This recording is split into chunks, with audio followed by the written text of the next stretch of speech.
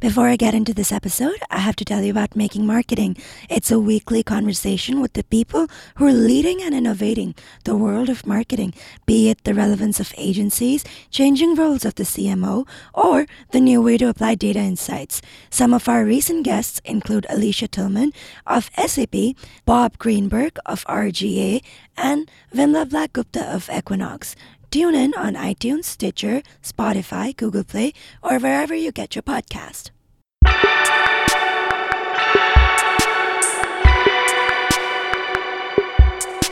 Hello and welcome to Digiday Live, our podcast where we bring you the best sessions from our many summits around the world. I'm Aditi Sangal. We recently hosted the Digiday Brand Summit in Palm Springs, California, and this is a confession session. If you're not familiar with the Digiday Confession series, we trade anonymity in exchange for honesty, and it's one of our oldest ongoing series that we brought to this summit. Listen in. So I'm excited to bring Confessions to life. This is a media executive inside a holding company agency, and hopefully he's here. Hi, are you here? Hi, can you hear me? Yes, we can hear you well. Can everybody else hear him? Yeah.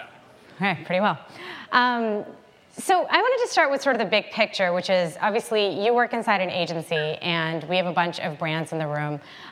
What do you think kind of the biggest issue is right now when it comes to the client agency, the brand agency relationship? I think the biggest growing challenge is a challenge around trust. So I think in the previous presentation from Adelphic, that's one of many companies trying to probably solve for this, but most clients that work with agencies are trusting them with media agencies or trusting them with large sums of money, and they need to believe that that money is being shepherded and spent and measured with their best interests in mind. And I think in particular with digital, the whole industry has had some transparency issues stemming from an IAB report 3 years ago, 2.5 years ago. And I think in the new age, agencies are really struggling to both be transparent and put the relationship first. So sometimes in the effort to do that, they're giving money back, which maybe shows guilt, when in reality, the best of intentions were in mind all along. So overall, the way the transparency issue has sort of transpired, there's a widening trust gap. And at the same time, more and more money is going into these digital tactics. So, that's another growing trend that's making matters worse. Let's unpack kind of the trust issue a little bit. You mentioned kind of the report that came out 2.5 years ago now, almost 3 years, that essentially said that there were wide-ranging transparency issues inside agencies. There were issues about kickbacks, about rebates, about discounts. And for a lot of people in the industry, this wasn't news that this was happening, but it was staggering to see the scale at which it felt like this was happening. And a lot of clients came back and said, okay, we're going to fix this. We're going to do better at auditing our contracts. We're going to do better when it comes to working with our agencies.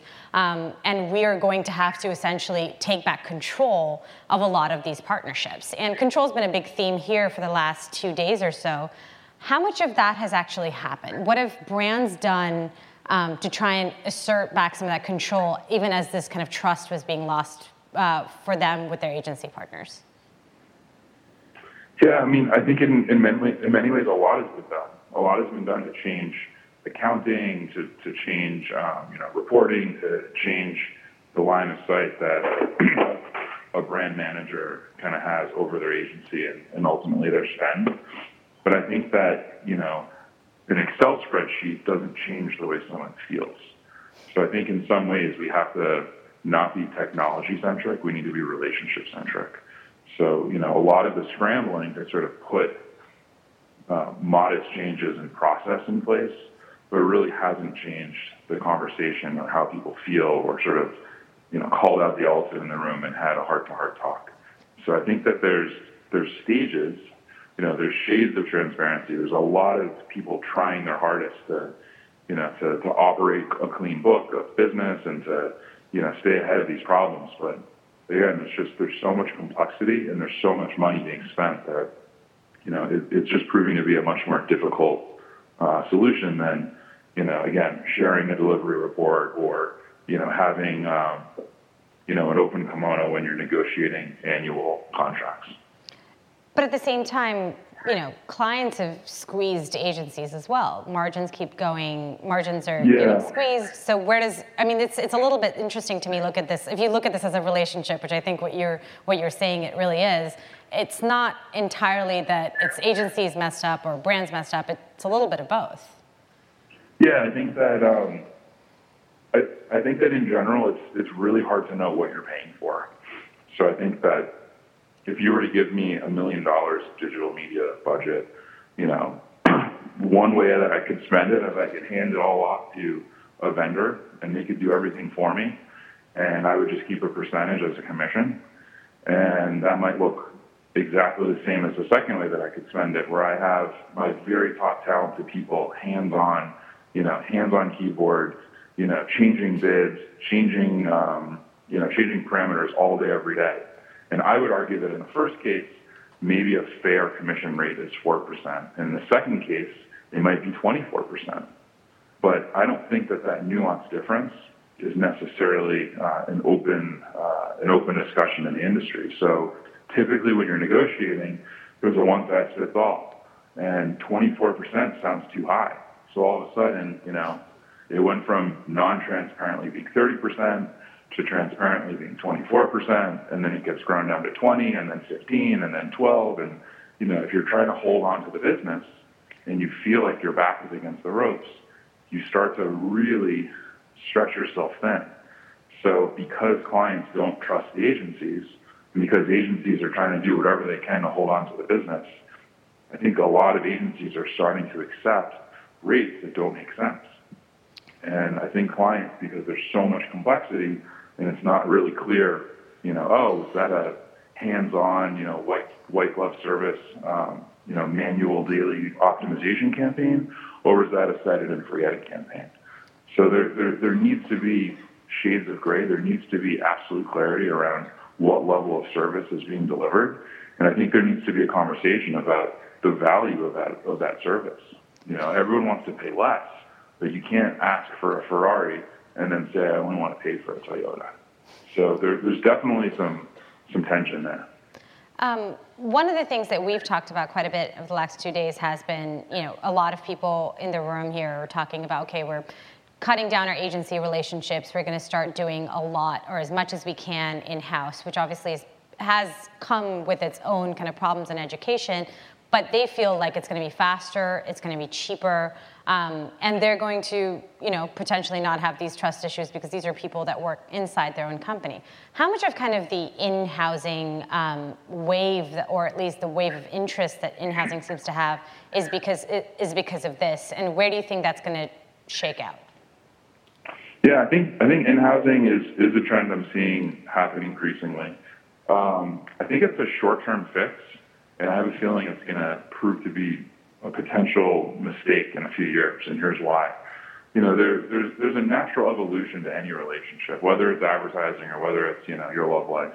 You pass the honeymoon phase, and there starts to be some tension.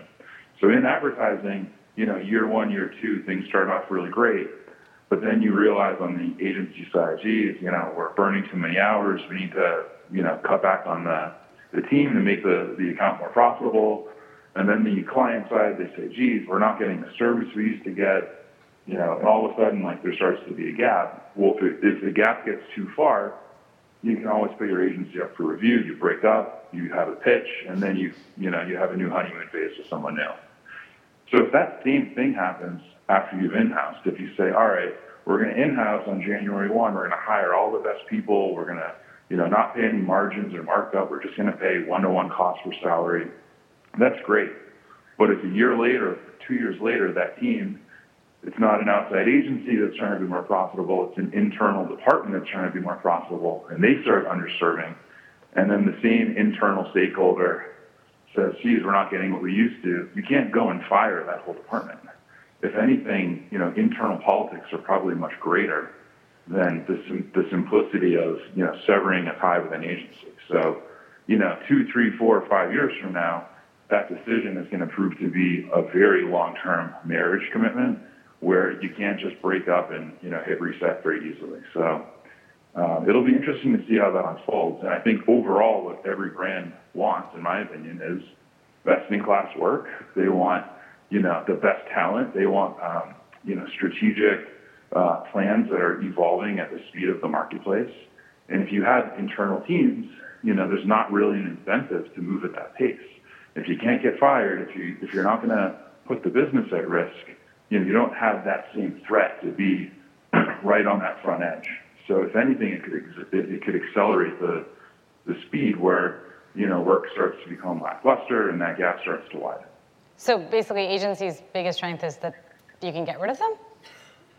It's not that you can get rid of them. It's that there's a give and a take. You want to hire the smartest people and do the best possible work, but the fear of getting fired is what drives innovation and is what drives excellence. Mm-hmm. And you can't ever get lazy, because if you do, you're just one phone call away from getting fired. Yeah. If you take that same model and you build it in-house, it takes away that threat. It takes away, people are motivated by carrots or sticks.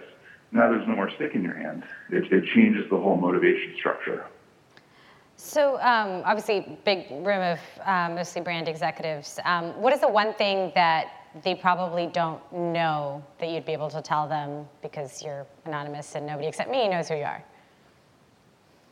So I don't think that agencies are filled with shady people trying to, profit off of brands. I think that there really is a lot of good intentions and people trying their best to navigate a rapidly evolving landscape, a marketplace where it's harder and harder to make the same money you could make last year, a more and more complex, set of skills and channels and partners to work with. I mean, it's just every year our jobs get harder and harder. And despite our good intentions, we still run into these problems. But I don't actually think there's any substance to this trust issue. I think it's a lot of feelings, and they just need to be talked about. I don't think, again, 2.5 years ago, sure, there may have been, it was just new. It wasn't that people were shady. It was just buying digital was so new. It wasn't regulated. There wasn't a conversation about what should things cost. So, most of the people that I work with are trying their absolute hardest to stay ahead of all of this, mm-hmm. and, go out of their way to, charge less and, round down and all these things. And if anything, we're overcompensating and it's back to a business. So, I want people to realize that, the culture at agencies is to have really smart, really savvy people that, love that pace of innovation and love kind of being on the front wave of an evolving marketplace. Mm-hmm. And, any feeling that, people are trying to cheat you or whatever, I don't think that there's any, at scale, I don't think that there's any mm-hmm. substance to that feeling. Any questions for our anonymous confessor? One up here, some mic coming, so he can hear you. Oh, it's over there. Sorry. So you said you can't fire your in-house team if you were to build a permanent team, but what do you feel about hiring freelance talent based on scope of work and project-based? It depends. There's a lot of nuance to this. I would say I'm sure there's some situations where hiring a freelancer makes sense. I'm not a fan of freelance. I think in most situations it doesn't make sense. On some of our biggest accounts, it might take someone 2, 3, 4 months to fully acclimate, fully know all the ins and outs of the account. And if that's the full duration of their contract, you've been overpaying them the whole time while they're skilling up. And then as soon as they're at their most valuable, they're gone. And if you were to, hold on to a freelancer long term, you're just frankly overpaying. You're paying above market value. So I think freelance is sort of a stopgap solution. Maybe it's more applicable on the creative side, but I feel like, the best strategy for always having, good talent is around retention. And I think you want to hire really smart people and you train them to grow into, you want them to get promoted, 2 or 3 times in the 5 years that they're with you, so that senior person isn't just senior, but they have experience with your team, your culture, your brands, Mm-hmm. Only the hands-on experience you can get by being part of that team for so long. Anybody else? This one over there. Hi. So one thing, obviously, everyone's been talking about a lot the last 2 days is around hiring the right talent, people who can understand data and technology, but also creative. I was wondering, with like hiring the right people and the inherent information asymmetry that can happen between either a brand and agency or demand and supply side, and the so-called ad tech tax, how brands can ensure that they are not falling victim to that, whether that's hiring smart people that understand and are at the bleeding edge of technology, or like how we can all deal with that, and like all the hands that are in the pot. There's some shady actors out there, and some of it is just not knowing what you don't know. So what do brands do to get over that? Yeah, I mean, what I often think about with hiring is some roles are very technical, and you need to hire someone solely on their technical ability. Whether it's an analytics lead, whether it's a programmatic trader, whether it's someone in ad tech, that's a very technical role. And, I'm making a generalization, but, I'm thinking of three groups of people. One group is only technical, one group only has soft skills and isn't technical, and then there's sort of the middle group of people who can do both. If you could hire all the people who can do both, that'd be great, but there's not enough of those people in the marketplace. So I think it's important to think about, am I hiring for a role that I can get away with a technical only person? Great, let's get a technical only person. Do I have a role that is 100% client-facing and soft skills are paramount? All right, great. Let's get someone who has soft skills, who knows just enough about the technology. But I think the intermediate role is often, as you can find those hybrid people, they're critically important because they become the conduit. They become the communication flow between the technical and the kind of the big picture people or the strategists. Again, this is generalizing that not everyone can do everything, but in my experience, that has been the case. So I think you have to know the strengths and weaknesses of both the talent and the roles and kind of load balance accordingly with, again, the people who are technical, the people who are a hybrid of technical and have good people skills, and the people who only have people skills. Awesome. We're out of time, but thank you so much for calling in. Let's give him a big round of applause. Thank you all for listening. I'm Aditi Sangu. Did you like the show? Then rate us and leave a review on iTunes, Spotify, Stitcher, or wherever you're listening to this podcast. And you can write to me or tweet at me. I'm at Aditi Sangu or Aditi@digiday.com. I'll be back soon with another episode.